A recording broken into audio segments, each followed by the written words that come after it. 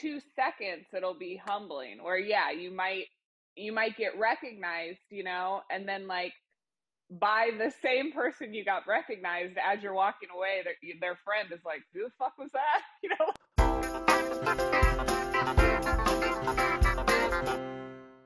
Welcome and thank you for listening to Almost Famous, the podcast where actors, writers, comedians talk about the ups and downs, ebbs and flows of working towards making this crazy biz and how they're almost famous. I'm your host, Daniel Acker. Today's guest has starred in Veep, Superstore, Unbreakable Kimmy Schmidt, and can be seen every Saturday night live on Saturday Night Live. Of course, I'm talking about the one and only Heidi Gardner. Hi. It's so good to see you. It's wonderful to have you on. I know, this is a reunion for us. I know. This is exciting. It's been way too long. It has. And I'll just say for anyone listening who is a fan, as they should be, of Heidi's, I can say personally that not only is she talented, but she's also very kind and very sweet. So you want her to be successful. And just, if you're talking to anyone and they try to talk any trash about Heidi Gardner, shut it down fast. Hey, that's so sweet, Daniel. Thank you. You're welcome. It's all true. As someone who has, I would say, hit certain, of course, milestones and big things in their career, have you given yourself a definition of success? Oh man, it's so hard. And I feel like I'm starting to. I feel like, and maybe you've heard this a lot or thought this, like in this industry, like I don't think any of us give ourselves enough credit. We're always like, trying to get to the next thing, or comparing, or seeing what other people are doing, or thinking we all have to be on these like different paths. And sometimes it's very rare, but sometimes I go, Heidi, like not that long ago you were a hairdresser and now you're on SNL, and like both of those things are cool and you're fine. And like that's how I can just kind of be like, success. I don't know exactly what success is, but I'm like, you made a leap and like you're good. And then and then I shut down any like self-negative talk. I think that's good. I also think that's something interesting you said there of you acknowledge that both things are good. Yes. Like it's not like, oh God, and now I'm successful. It's like you've lived a life, you're living a life and you're doing things and you're proud of that.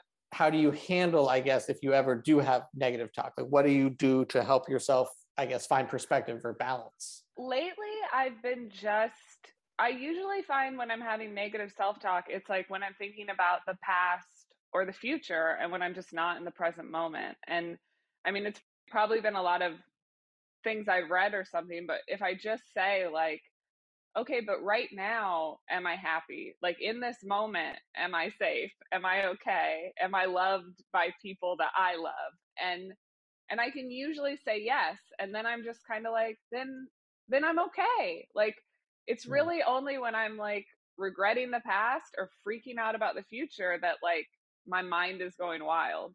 Staying in the present moment helps me just be like, yeah, I'm successful right now.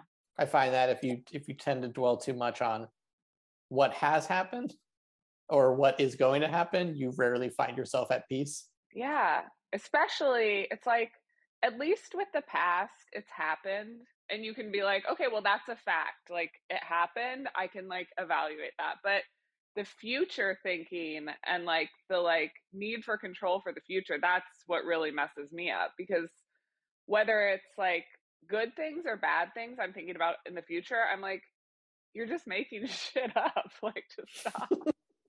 Yeah, it's not going to serve you at all. No, and none of it usually ever comes to fruition. All these made up things. It's like, yeah. Yeah, I don't think about 3 or 4 years ago anyone was like, okay, there's going to be a global pandemic, so I should think about that. Yes. You have no idea what's going to happen. What was your kind of path towards comedy and acting? Like, were you one of those people like, I was always acting as a child, or did it kind of establish later in life? So my path to comedy and acting, I would say like started later in life, but because I wasn't like a kid actor. And like as a kid, I thought that I grew up in Kansas City, and I was obsessed with movies and TV and comedy and SNL and music and like pop culture, period. But I thought that like the kids that were in like the local theater, which like cost money to take acting lessons. Like I was like, those are the stars of Missouri, the stars of tomorrow of Missouri. Like it was like, and that wasn't going to happen for me because acting lessons cost a lot of money.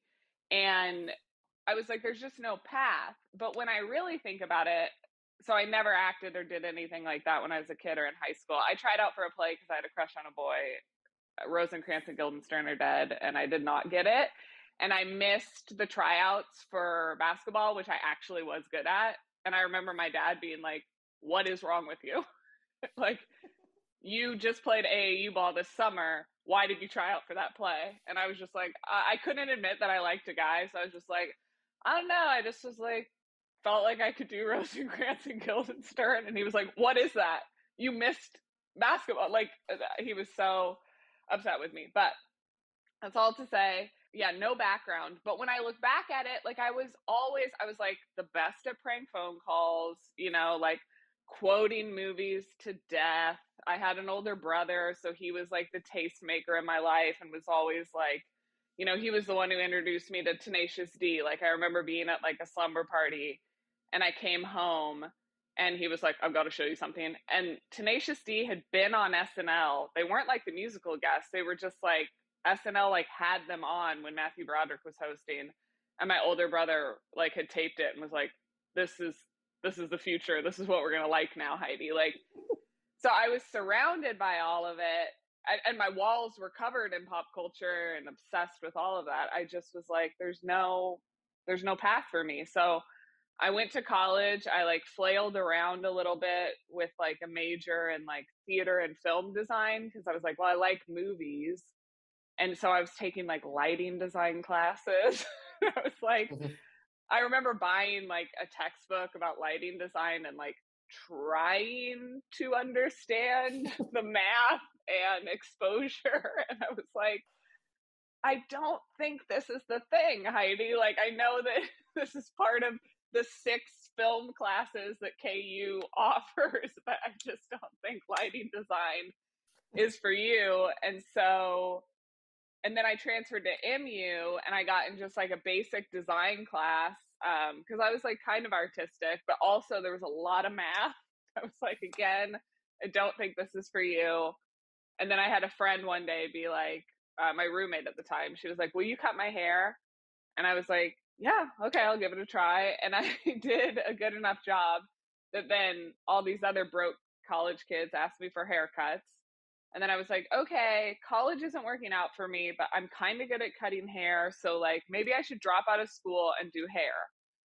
But something about that sounded in my 18, 19-year-old brain, like, sounded like, oh, college dropout, which, like, I could care less now.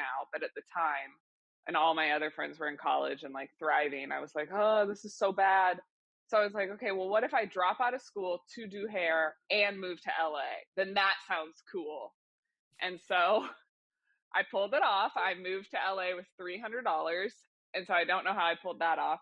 But then I did hair. And somewhere in that time, I met a friend who was in the Groundlings, Rachel Ramrus. And she invited me to come see Cooking with Gas. And I had heard of the Groundlings, of course. But then I saw that show and I was just like, oh, that's the funniest thing I've ever seen in my life. Yeah. And then took a class, and then the rest is kind of history. Yeah, that's and amazing. Not history, but yeah, no, it's history. It's in the past, but yeah. That's amazing, and I totally can relate kind of the idea of like loving comedy, loving acting, loving that world, but kind of like this, you know, you're in the Midwest, and the pathway to it doesn't feel as clear or as likely. Do you find in a weird way that because of your design background and your knowledge of hair has led you kind of to be able to shape different characters? Like you can see from an aesthetic standpoint of like, you know, in Groundlings, they're very big with wigs, and even SNL, that's a big thing. Like, are you appreciated when you're working at SNL where they're like, oh, costume and design, you're also right there with them of like, okay, I totally get what we're going for. Let's try these styles. Yes, I mean it's pretty cool at SNL. Like if you get a sketch in, you meet with all the departments on Wednesday night, and you do get to say like, "This is how I want the character to look," and you have a lot of freedom. And I do have like big opinions on that, on the hair, on the wardrobe. But what's also cool is that I'm working with like the best of the best who rarely do they push back. I would almost say they just enhance like my vision. Like all have had something in my mind and they've been doing this for so long and know what works and know what looks good on camera. Sometimes know, I mean, like I definitely like some of the characters I like to play lean towards like a little left of center, sometimes a little sad, a little disheveled. And like I've had a few times where they're like, you look sad, like you look bad, and people will feel bad for you. And I might think that's funny, but like, a lot of comedy to some people is joy. And like, so they've had to brighten me up a little a few times. Like, I I get don't. that. I don't totally agree, but I take the expert opinion, and I know that they just want the best for me.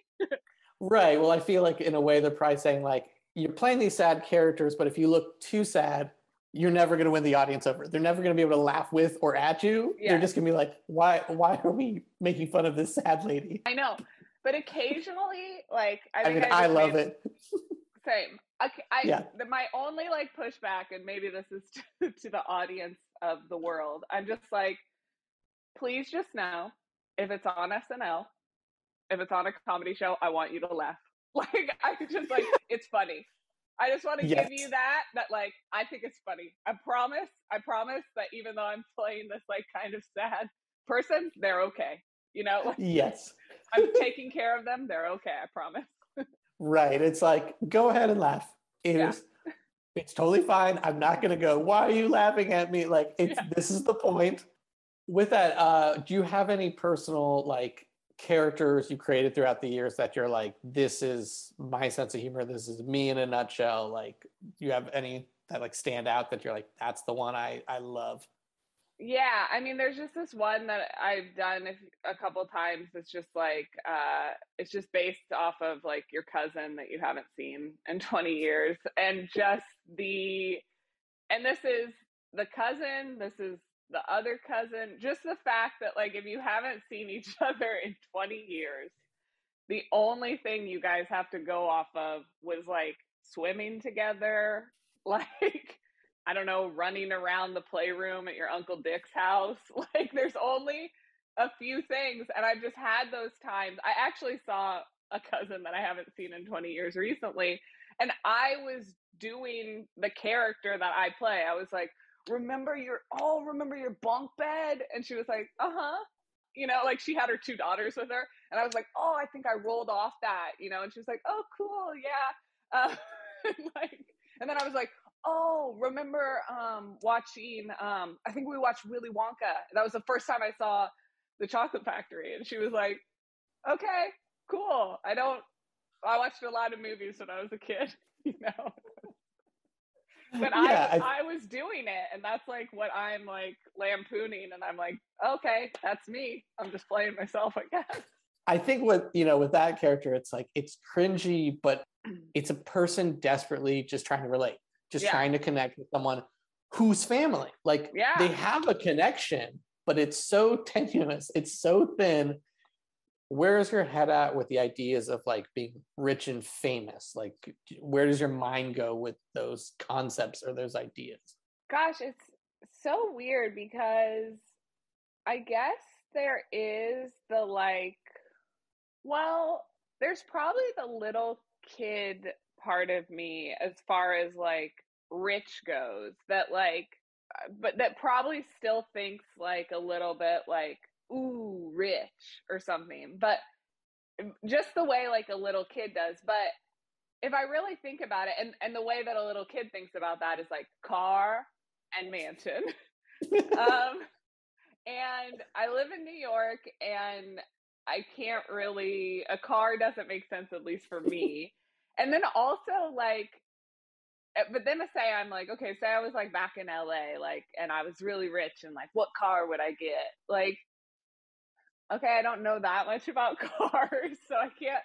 So then sometimes I'm like, oh, I'd get the car that I loved when I was a kid, and it's like a red Mazda Miata convertible, which isn't the nicest, coolest car. Like that's probably not the richest car anymore.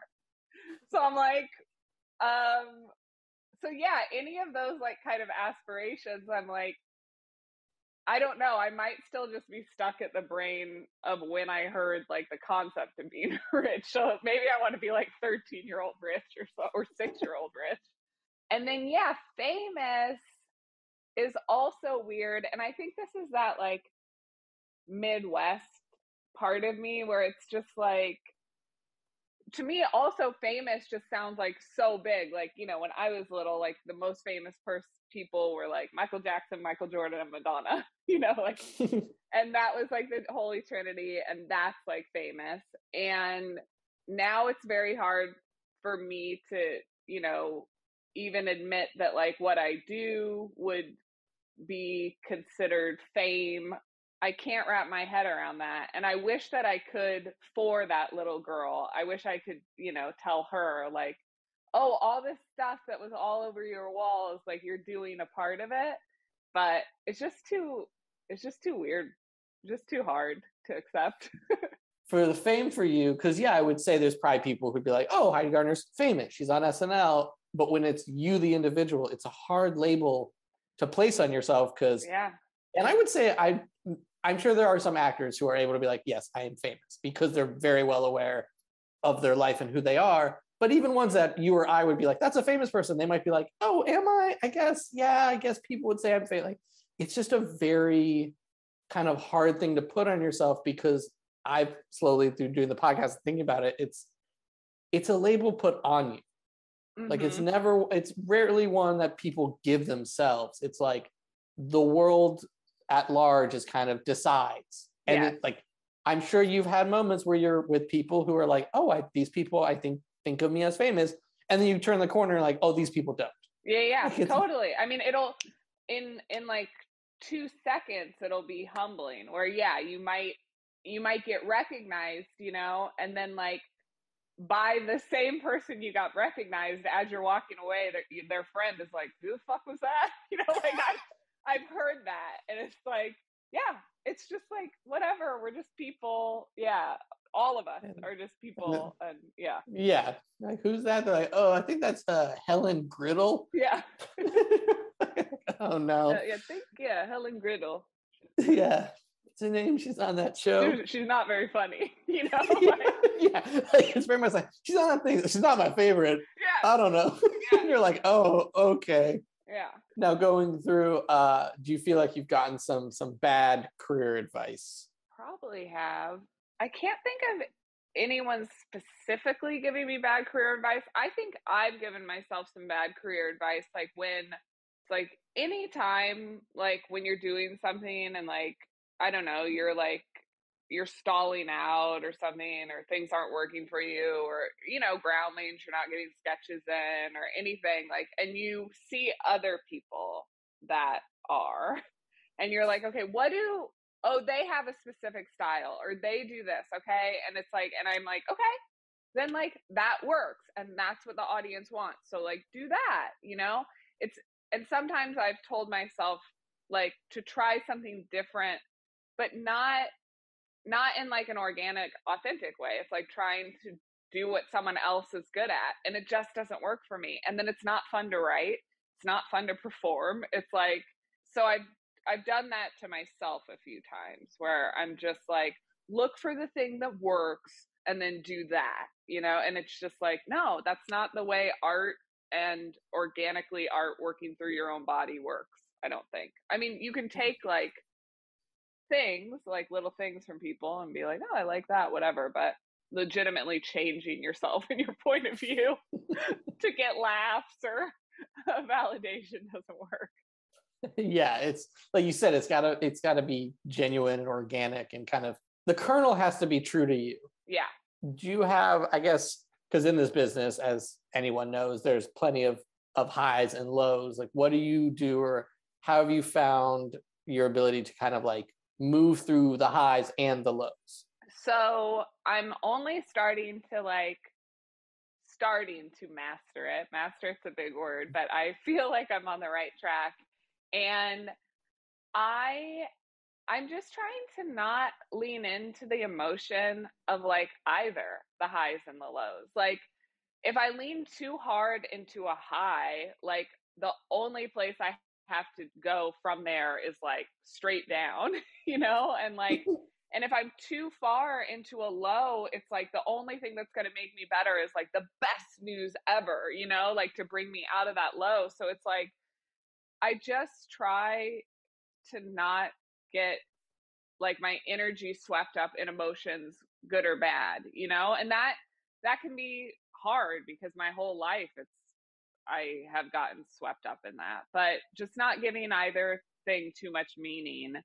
And then also in those highs and lows, not making decisions or having conversations when I'm feeling too good or too bad. Like, I feel like sometimes, you can get upset or angry and you want to talk to the person that's made you angry or something. And it's just like, or text or email. And it's like, Heidi, please just give it 20 minutes, and just like really feel how you feel after 20 minutes and how much better, like, do you want to give over your emotions to this feeling or this other person? Or can you just kind of soothe yourself right now and you don't have to say anything? And, and in a day or two, if it's still on your mind, then yeah, I'm just trying not to ride the waves so intensely. Yeah, I mean, I think that's great. I think it's just the kind of, eventually the human thing of realizing like, oh, I'm not my emotions. Yeah.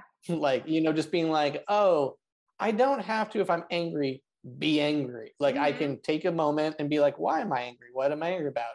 And then, like you said, like it's amazing how with just some time and just calming yourself, you go like, oh, I'm not as angry, but I have found the one thing I do want to address. Yeah. Like you can kind of sift through the muck really. Yeah. And like you said, it's a lifelong thing of trying to master that skill. Truly. Yeah, today I've like, it's a week off from work and it's like kind of like a gloomy day in New York, and maybe I had a little too much coffee this morning, so my mind's been racing a little bit.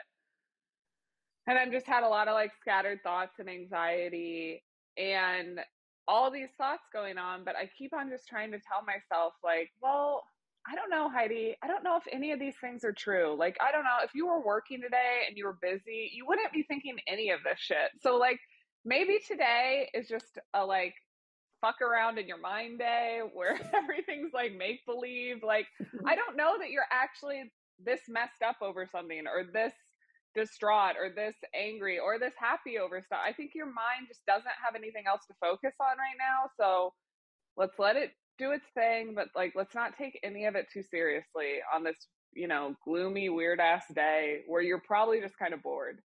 Yeah. Yeah.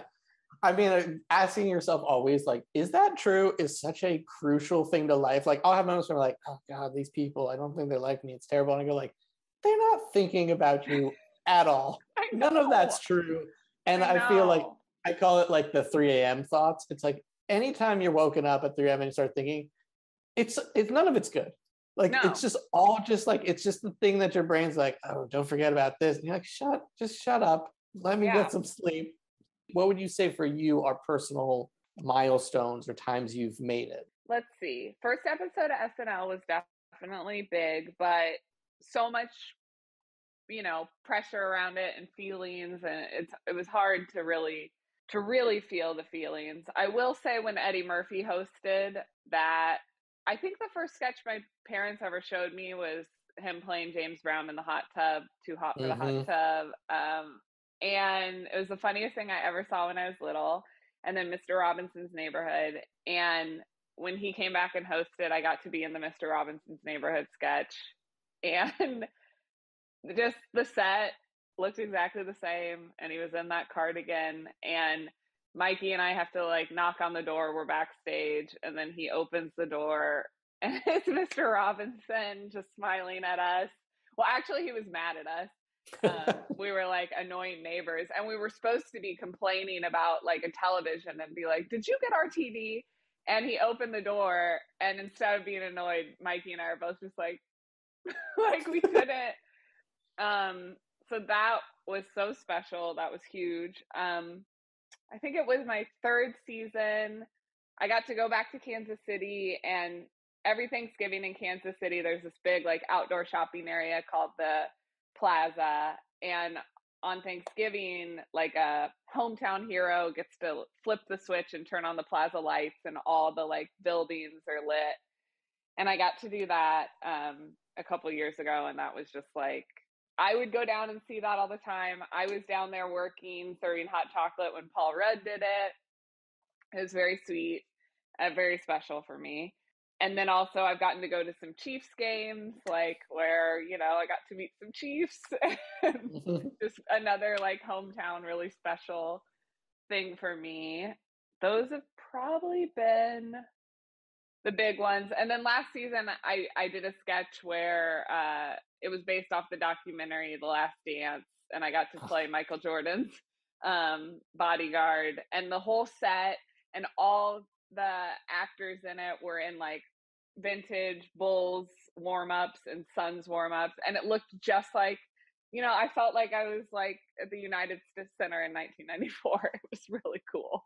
I mean, what you're describing, which is such a like joyous, fun thing, is like they're all just like the childhood pinch me moments, like the moments that like you still getting, like you can't believe like Heidi from Kansas City is doing these things.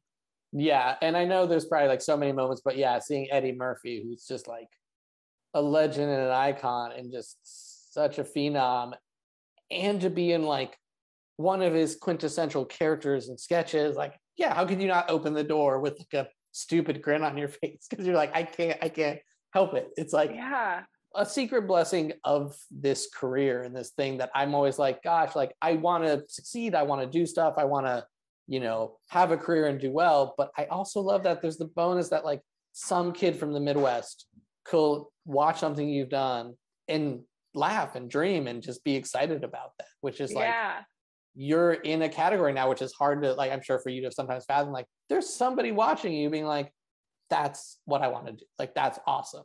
I mean, like, that's the only time, Daniel, I'll be honest, that I can ever have the moment of being like, oh, to someone else, they might feel that way, or I might be famous, because whenever I would meet someone like that when I was a kid, like those moments were like, would make my year, you know, like they were everything to me. So like, you know, if anyone, I mean, I don't want to make too much a big of a promise, but I will say when anyone approaches me, like I do want it to be a very special moment for them, because I know what a moment it is. You know, I know like how special I want to treat it and honor it with the bravery of someone coming up to approach someone else when they're nervous. You know, I want to, you know, give them the time to say what they want to say and respond and make them feel good and make sure that like the experience is positive, you know, like as much as I can. So that's the only time where I kind of honor, even though it's still weird for me, where I'm like, okay, wait, if they think that, I want them to have a nice time with this. You want them to leave being like, oh wow, like that was such a nice moment, because you can remember being a kid, meeting someone, and the impact it has, the feeling it has, which I think is the right approach to it, of realizing like they're excited to see you. Can you at least acknowledge how vulnerable that is and how scary that might be and how genuine it is? And like, even for anyone in any part of their life, there's plenty of people you probably meet that you still get nervous and you're like, oh my gosh, I want, like, it's just such a powerful thing. I just, a few weeks ago at the show, Steve Martin was there, and I mean, I still am like kind of nervous meeting people when they're in their dressing rooms, but like in my dressing room, I have a old like TV VHS player, and I watch movies, and I have a copy of Parenthood, and it's my favorite movie. And I was like, Steve Martin's like 4 doors down. And I was like, Heidi, you got to do it. You got it. Like, you just have to do it. And I was in the hallway and he complimented a sketch and I was like, oh, thank you so much. And he was walking back to his dressing room and I was like, Steve, would it be okay if I came by later with a copy of Parenthood to have signed? And he was like, of course. And so I took it and I knocked on the door and I went in there and sat with him. And while he signed it, I got to ask him about filming the movie and filming Planes, Trains, and Automobiles and John Candy. And then, and he was so kind to me. And then I went back to my dressing room. I sat with the copy of the movie and I talked to like my 8-year-old self and I was like, Heidi, because I used to watch that movie all the time at my Mamo and Bampo's with my older brother Justin, and I was like, "This movie, like you met Gil, you met Cowboy Gil from this movie, and he signed it, and you talked to him, and it was really positive and special, and isn't that cool?" That's so lovely, and not surprising at all. Of course, Steve Martin is just a delightful, wonderful man. Well, speaking of maybe not so delightful, wonderful man, it's that time in the podcast no. where where Raz Clifford has to come out and take the guest down a peg. He doesn't care how big anyone is. All right, so come on out, Raz. Okay, here we go. Finally, Eddie Gardner. Oh my God! If ever a person needed to be roasted, it's this buffoon. God, No. look at this idiot. Well, Heidi, over the years, I've seen you grow as a performer. She's grown from horrible to god awful. Now I got to ask you. So you've been on SNL for a few years now, right? Yes. Okay, and I can only assume this has just been a big elaborate prank on the audience, right? Like, we're like the joke. I'm not sure I get it, but I'm like, okay, I guess they'll cast anybody. Is kind of the idea. Okay. Oh my God, my favorite sketches though on the show are the ones you're not in. It's a breath of fresh air, of course. All right, it's time. It's time we started a rumor about Heidi. So everybody get this. She eats garbage. Okay, she literally eats garbage out of the trash, which I think people will believe because you have no taste. Thank you, Raz. You are quite welcome. Heidi is to comedy what cobras are to babies. You don't want them anywhere near each other. Oh my God. Bang, zoom. Oh, Heidi, you got razzed. Just some career advice. Perhaps go by Helen Griddle. It has a better ring. And if you ever see me around, I'm not going to sign any of my old VHSs. Don't even ask. I know you're a big fan. Just leave me the fuck alone. All right. Bye, Raz. Bye, Raz. Thank you for taking me down a peg. I was always happy to. I came in so hot. Yeah. Guns blazing. 10 years from now, what advice do you think you would give your current self?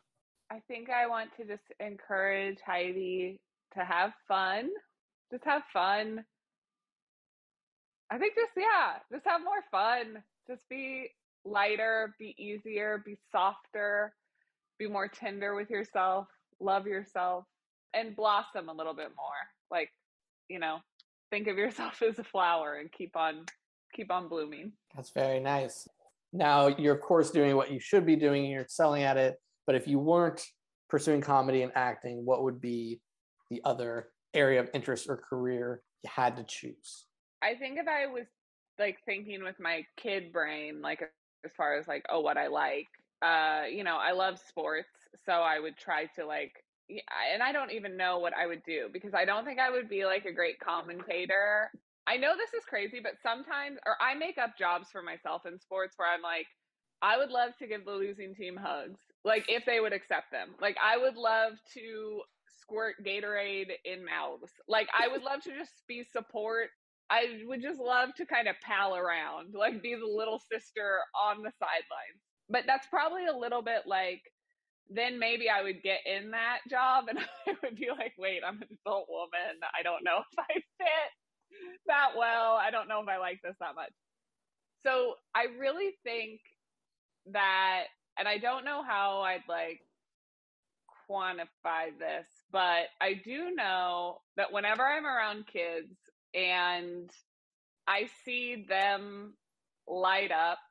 I know this is silly. I've had this just happen a couple times the last couple years. It's happened twice where I connected with a child. One was like buying a pork tenderloin in Kansas City, where like he was wearing some Jordans. He was in line, and I was like, "Oh, I love your Jordans." And we talked a little bit, and then he pulled some Smarties out of his pocket, and he's like, "These are for you." And it was like, I mean, I still have the Smartie. I'm like, okay, best gift I've ever had. And the what I felt come up inside of me, like this connection with a kid, it felt so good. And then last Halloween, it was 2 Halloweens ago, I was like, I didn't have a busy Saturday at the show, so I left the studio and I went to walk around Central Park, and all these kids were out like trick or treating, and they were getting candy like in the park. There were all these like candy stops or whatever, and there was this little boy in a Flash costume, and he turned around and he just walked up to me and he handed me a blue Airhead, and I was like, I didn't say trick or treat, like, but he just gave me his candy, and I was just like, that was the sweetest. So it would be something, and I felt that feeling, like I was like, this is better. This is better than like when you hear an audience laugh. This is better. I don't know. This is just the best feeling ever. So it's like working with kids. I don't know if that's a teacher. I don't know if that's a mom. I don't know if that's a volunteer, but it would be something like just like helping kids. Well, really what it sounds like is you just want a job where kids hand you candy. That's true too. What if it's like the candy that's lighting me up? It's not the kids at all. It's just candy. It's like, okay, I have this new daycare center. Every child must have a different candy in their pocket at some point in the day. They just have to hand it to me, okay? Yeah. That's all they have to do. Now, you've been a guest on a late night talk show, but I ask all my guests, if a guest on a late night talk show, what's a story you've always wanted to tell, but maybe haven't or would love to tell? Oh my gosh. I mean, I think I told it, but my mom's a constant source of inspiration for me. And when I was a kid, she went to Cuba, as she called it, when she came back. And, it wasn't easy to get to Cuba when we were kids. It wasn't even legal, I don't think. So, but she came back like with a lot of rum, a lot of cigars, a lot of things that probably would have gotten my mom, locked up had they been found in her suitcase. But she was just so like, oh, and Cuba. And I remember my brother and I being like, I'm so surprised, like, you weren't locked up in Cuba, and we didn't have a mom anymore. But she, and so that was always like funny to me. But then a few years ago, she just dropped. She was like, well, when I was in Cuba and I went to the rooster competition, and it was like cockfight, and she was like, no, honey, no, it's a rooster competition. And I was like, yeah, I've never heard rooster competition in my life. I've heard cockfight. Was there a dead rooster at the end of the competition? She was like, honey, I don't quite remember. And then like just got up and left. So rooster competition for me, and just her complete denial of participating in a cockfight. And now I'm just like, okay, you smuggled cigars, you smuggled rum, you went to a cockfight. Like, what the fuck else did you do in Cuba that week? Yeah, was this some type of weird mission you were on? I love the euphemism of rooster competition. It's like someone like, oh, I went to that bull pageant in Spain. Yes. The bullfight? No, yeah.